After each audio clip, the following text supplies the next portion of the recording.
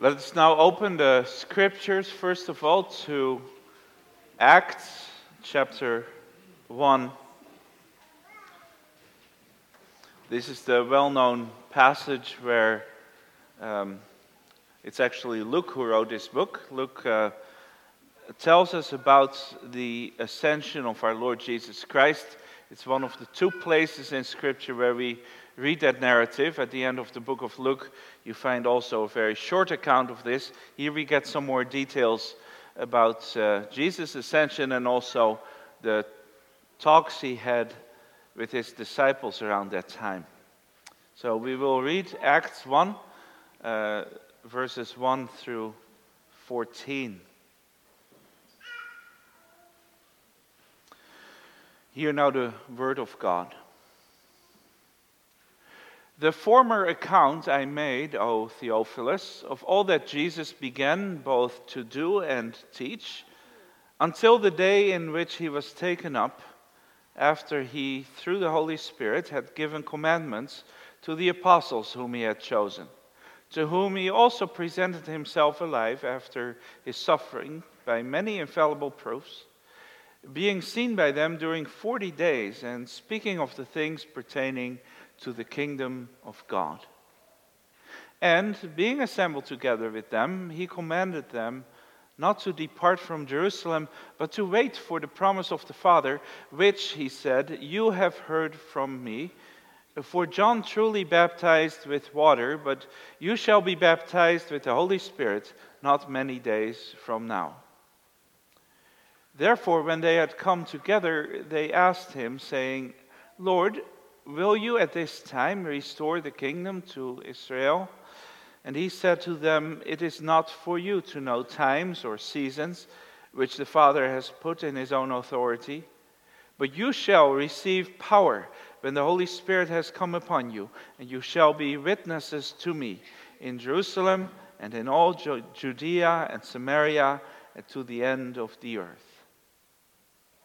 Now when he had spoken these things, while they watched, he was taken up, and a cloud received him out of their sight. And while they looked steadfastly toward heaven as he went up, behold, two men stood by them in white apparel, who also said, Men of Galilee, why do you stand gazing up into heaven? This same Jesus who was taken up from you into heaven will so come in like manner as you saw him go into heaven.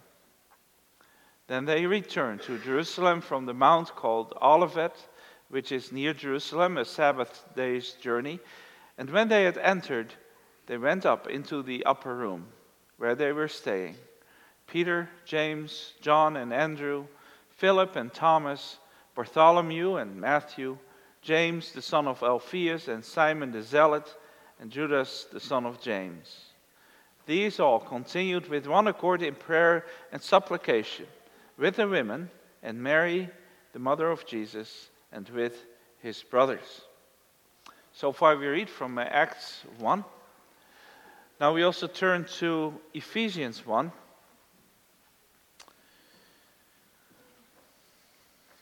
One of Paul's letters. We are going to read Ephesians 1 starting in verse 15 and then through to chapter 7. It's always very difficult to divide Paul's letters into good reading sections. I was tempted to read the whole thing, but I won't do that today. So we'll start in 1 verse 19 and read through 2 verse 7. In the sermon I will focus mostly on verses 19 through 23, but also on the context around it. Ephesians 1 verse 15. Therefore, I also, after I heard of your faith in the Lord Jesus and your love for all the saints, do not cease to give thanks for you, making mention of you in my prayers, that the God of our Lord Jesus Christ, the Father of glory, may give to you the spirit of wisdom and revelation in the knowledge of him, the eyes of your understanding being enlightened, that you may know what is the hope of his calling, What are the riches of the glory of his inheritance in the saints? And what is the exceeding greatness of his power toward us who believe, according to the working of his mighty power, which he worked in Christ, when he raised him from the dead and seated him at his right hand in the heavenly places, far above all principality and power and might and dominion and every name that is named, not only in this age, but also in that which is to come. And he put all things under his feet and gave him to be head over all things to the church, which is his body, the fullness of him who fills all in all. And you he made alive, who were dead in trespasses and sins, in which you once walked according to the course of this world, according to the prince of the power of the air, the spirit who now works in the sons of disobedience, among whom also we all once conducted ourselves in the lust of our flesh, fulfilling the desires of the flesh and of the mind, and were by nature children of wrath, just as the others. But God, who is rich in mercy, because of his great love with which he loved us, even when we were dead in trespasses, made us alive together with Christ. By grace you have been saved, and raised us up together, and made us sit together in the heavenly places in Christ Jesus, that in the ages to come he might show the exceeding riches of his grace and his kindness toward us in Christ Jesus. So far we read from this section. I'd just like to reread verses 19 to 23, because that's going to be the focus of our sermon. So starting in verse 17, Paul's prayer. Wait a second. Verse 19, that's where we start our focus. What is the exceeding greatness of his power toward us who believe, according to the working of his mighty power, which he worked in Christ when he raised him from the dead and seated him at his right hand in the heavenly places, far above all principality and power and might and dominion, and every name that is named, not only in this age, but also in that which is to come. And he put all things under his feet and gave him to be head over all things to the church, which is his body, the fullness of him who fills all in all.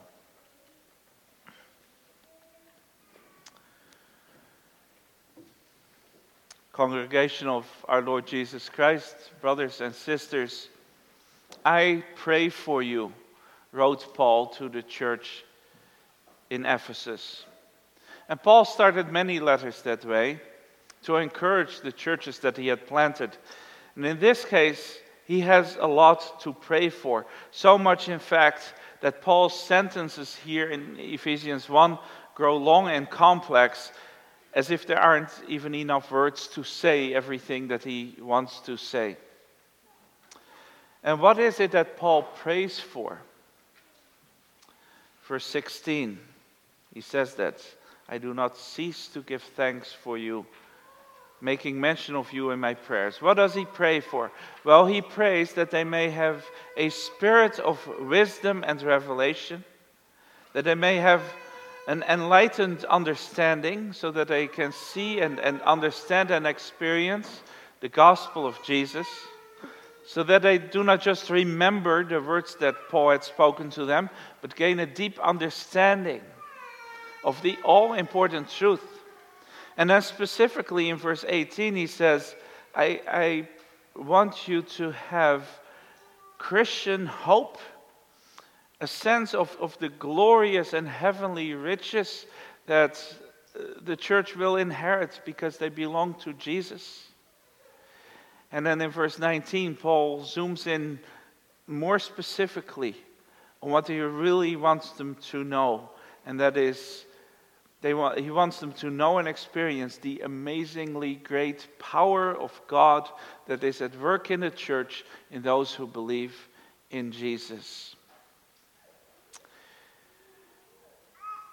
And because of the way Paul piles so many glorious gospel words here on top of each other, there's the risk that we kind of drown in this very long sentence and just think, yeah, these are all beautiful church words, but what are you really saying here, Paul? The translators of, for instance, the NIV take this sentence and chop it up for us a bit.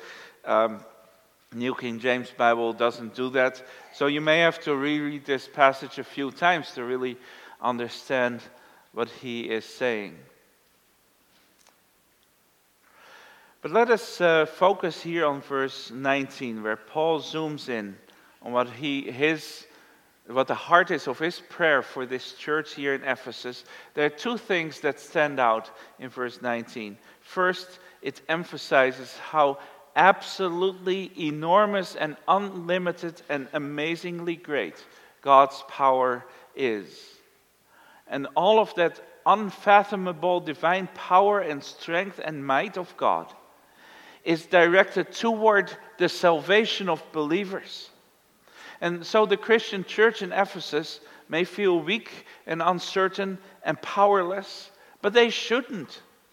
If only the Lord would open their minds and their understanding, then they would see how strong they are if God is with them.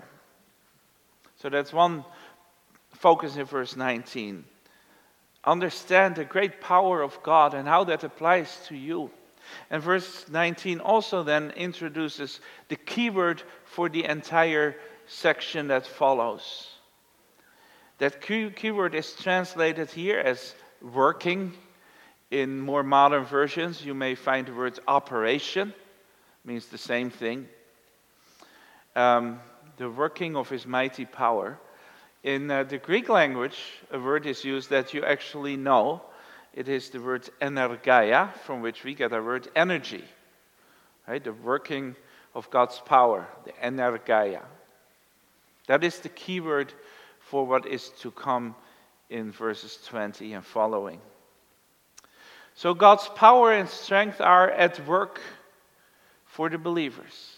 And that working, that energeia, takes two directions. And Paul works those out in further details in the rest of chapter 1 and also the beginning of chapter 2. And so first he says in verse 20, this energeia, this working that God worked, he did that in the resurrection and in the ascension of Jesus Christ. That is where you can see the working of God's power, first and foremost. And then in chapter 2, he also talks about the effect of God's power in the lives of believers who were dead in sin and who were earthly in their lifestyle, but they too are raised from the dead and given heavenly identity. So we have God's working of power, working in two ways, in Jesus Christ and in his church. And today, as we celebrate Ascension Day, 2 days late, I would say, or 3 days late, but as we remember the ascension of Christ, I want to focus with you especially on that first aspect, on the working of God's power in the resurrection and ascension of Jesus Christ. And so we will focus especially on Ephesians 1, verses 20 to 23.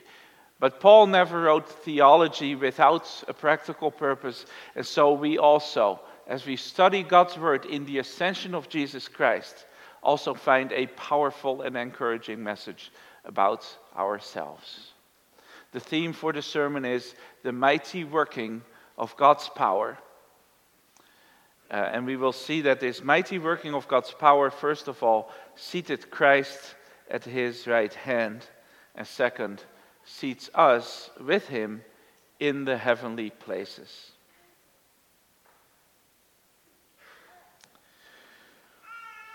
Now, traditionally, Easter has been the most important Christian holiday. And there's a good reason for that, because the resurrection of Jesus Christ is the greatest and most significant miracle of all of history. By raising Jesus from the dead, God did something completely new, changing the world forever. The power of death was destroyed. Jesus became the first human being with a glorified body made for eternal life. But after the resurrection, then also came the ascension. Jesus not only rose from the grave into a new life, but also from the earth into the heavenly places. In the New Testament, those two events are often mentioned together. They belong together, and you see that particularly here in Ephesians 1. When Jesus was raised from the dead, he did not go back to his old life. God did not merely undo his death. He did much more. Jesus was raised into a new and greater life, a life of glory. In 1 Corinthians 15, where Paul talks about the resurrection of the dead, he emphasized the radical difference between our current mode of living and the glorious life of the kingdom of God. Our current life in the footsteps of Adam is mortal and it's merely physical. But new life in the footsteps of Jesus is immortal and it's spiritual. It is like the difference between a seed dying in the earth and a plant springing to life. It's the difference between this current evil age and the world to come. And Paul has one favorite word that he uses to describe this new life. And he uses it 5 times here in Ephesians. And it's the word heavenly. Heavenly. Immediately at the beginning of the letter, Paul writes, verse 3. Blessed be the God and Father of our Lord Jesus Christ, who has blessed us with every spiritual blessing in the heavenly places in Christ. The blessing that Christians receive is spiritual blessing. It is heavenly blessing. It is not of this world. It is infinitely greater. This heavenly blessing is a fact, as Paul loudly proclaims in this letter. It's a fact that you have this heavenly blessing precisely because Jesus Christ has been raised into those heavenly places. Verse 20. In his resurrection, he received new and glorious human life and a body made for spiritual heavenly life. But in his ascension, he then entered that new life. He went to the place that belongs to it, leaving the old earth with all its evil and all its flaws, and coming home to the kingdom life, which is spiritual and perfect and glorious. When God raised Jesus up from the grave and took him into heaven, that was all part of the same operation, the same working, that same most powerful activity of God in the history of the world. The complete transformation of the man Jesus Christ from the lowest depth of human misery in his death on the cross to the loftiest height of heavenly glory in the new life at God's right hand.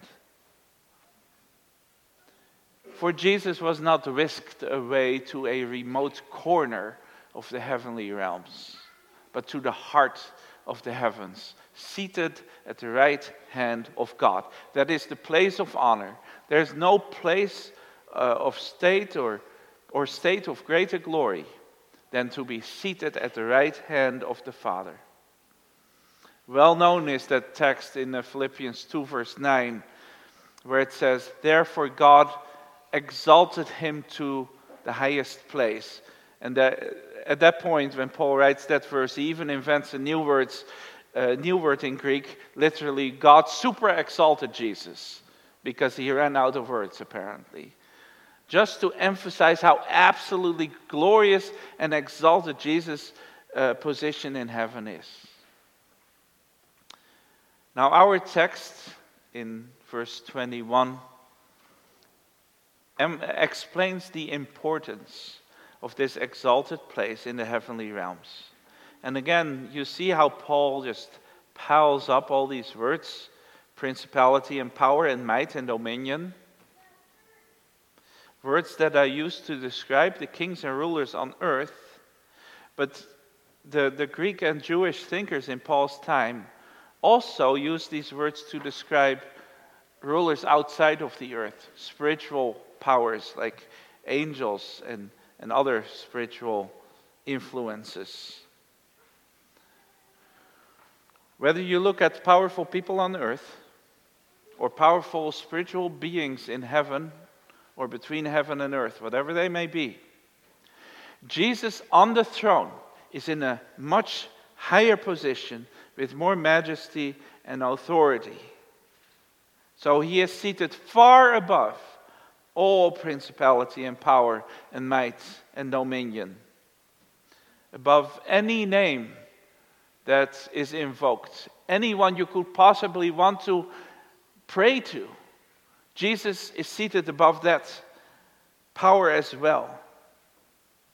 And in Philippians 2 he says that Jesus has been given the name above all names, and that includes also the reputation above all reputations, the status above all statuses, the importance above all importance. And so the all-important end point of God's powerful operation in the resurrection and in the ascension of Jesus is precisely this, that there is now a man on the throne of heaven who is in charge of absolutely everything, whether it's on earth or in heaven itself, whether it belongs to the current age of limitation and sin and rebellion, or to the new spiritual age that is coming. This is the end point of God's great plan of history. And God announced this ages ago already in Psalm 110. I will make your enemy a footstool under your feet. Because the most powerful rulers of earth, and even Satan himself, will bow down deeply before the new King of heaven, so that he, as it were, could place his feet on their necks, a footstool for his feet. And that is the completed purpose of God's powerful operation in history, when he raised Jesus Christ from the dead and placed him on the throne. And that is what Paul wants the Ephesians and us also to see and to understand and to experience, as God gives us his wisdom and his revelation, and as he enlightens the eyes of our understanding. Don't you see it? Don't you realize the profound truth? Jesus Christ has become the exalted King, and therefore he is now in charge everywhere, in everything.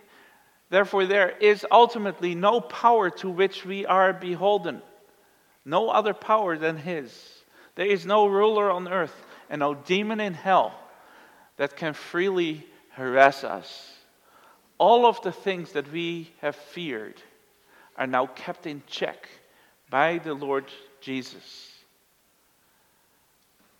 And if you let that sink in, and if you start living like that nothing can do anything to you except on the say-so of the Lord Jesus Christ, doesn't that make all the difference in the world? But there is another reason why Paul wants us to understand the working of God's power. A reason that is more personal, one that affects us even more directly. In Jesus' ascension, Paul says here in verse 22, God appointed him to be head over all things to the church. Yeah, the New King James says he gave him to be head. We would say he appointed him to be head over all things to the church.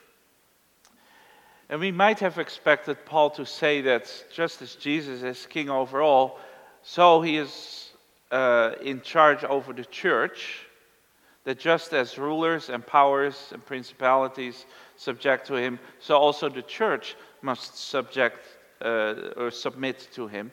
But that's not exactly what Paul is saying here. Rather, he presents the lordship of Jesus Christ as a gift to the church. It is for the sake of the church that Jesus has been placed on the throne of heaven. One commentator on this passage concludes, the church has authority and power to overcome all oppression because her leader and head is Lord of all. And that is not all. There's a much more intimate relationship between the exalted King on the throne of heaven and us, his church. The Lord who is over all is not only given to us, but he is directly connected to us. He even is in us. In verse 23, Paul uses two pictures to describe this. First, in verse 23, if Jesus Christ is the head of everything, then the church is his body. And the body is, of course, closely attached to the head. That's the idea of the words head and body. They belong together. The head directs the body. And in the same way, as the Lord of heaven, Jesus is now in charge of everything in the world, but he uses the church to implement his will on earth.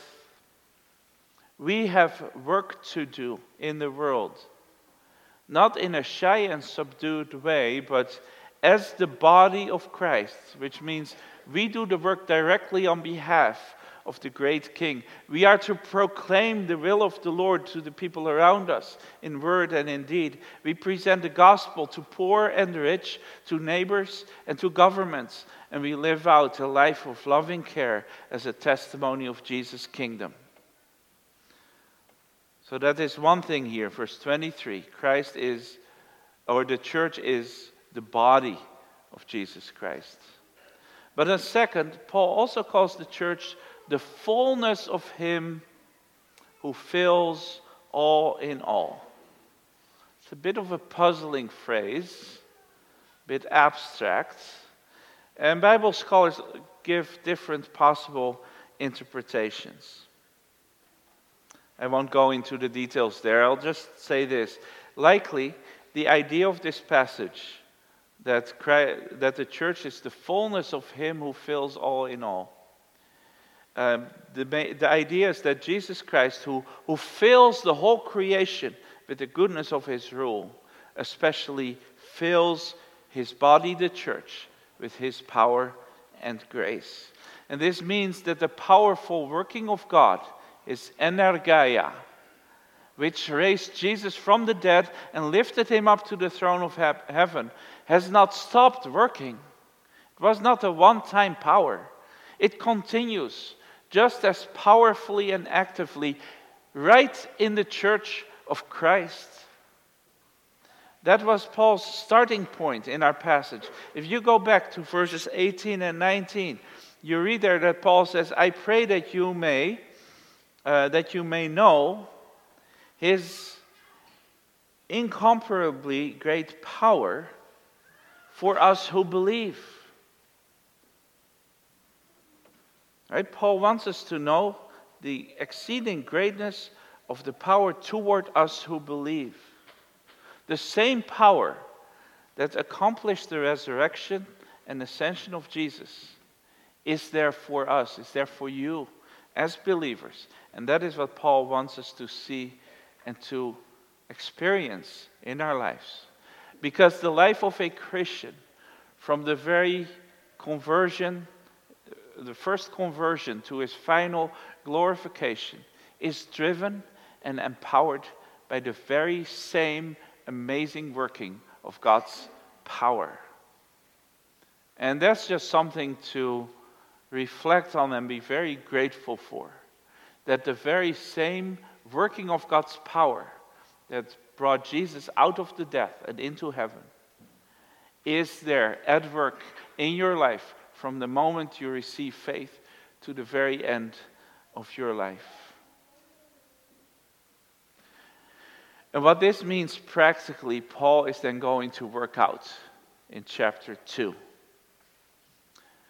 The close connection between our text and chapter 2 is especially clear if you just skip ahead to 2 verse 6, where Paul says, and God raised us up together and made us sit together in the heavenly places in Christ Jesus. Sit together with Christ in the heavenly places. When Jesus was raised from the grave, we were raised from our death in trespasses and sins, as Paul calls it, And then when Jesus was seated at God's right hand, we too were given the same glorious life and heavenly task. We often say we have been raised with Christ into a new life. But now take the next step. You also have been raised with Christ to a heavenly life and glory. And that is not just a nice idea. This is and ought to be reality in our lives. It should be the reality in our lives if we profess to be Christians. That's what we are saying when we call ourselves Christians. We are closely united with Christ. So much that the resurrection and ascension of Jesus define, they are the driving forces of our entire life. In chapter 2, verse 2, Paul calls us or invites us to make a comparison between two workings, two energeias. Which of these is at work in you? In which direction are you propelled? Are you propelled by the Spirit who is now at work in the sons of disobedience? That's one direction you could be propelled into. And if this Spirit drives your life, then you follow the ways of the world and the ruler of the kingdom of the air. That is, you float downstream along with all the sinful ideas and meaningful concerns of this fallen world to a certain death and without hope. That is one power that could be at work in your life. But if on the other hand, you're empowered by the Spirit who raised Jesus from the dead and placed him at God's right hand, if that is the energeia, the working that pushes your life forward, then your life is growing heavenward and you follow the path that Jesus went, out of the spiral of sin into a whole new way of living and ultimately into heavenly glory. And this is the core reality of our Christian life. Jesus has new and heavenly life and he rules from his heavenly home. That life is also our life. That home is also our home. They are ours now already because we belong to him as a body belongs to the head. They become ours more and more as the Spirit enables us to grow in Christ's likeness. And they will be fully ours when we finally also receive a glorified body, a fully spiritual life, and will reign together with Christ over a new creation. And so Paul prayed at the beginning of his letter for the Ephesian church, and he basically says, if only God made you see this, if only he made you see and realize the great power that is at work in you, if only you would experience the working of that power and understand in what direction it steers your life, then you would live that life now already as lights shining in a dark world, showing the glory of the new world, and living as those whose home is the heavenly places, with your focus and your hope in Jesus Christ, the glorious King over all, at the right hand of glory. That was Paul's prayer for the Ephesians. And that is also my prayer for you, that you may see the reality, not only of Christ's ascension, but of your ascension along with Christ. And that is reality now, today on the Lord's Day, and in the week of work that is before you. Amen.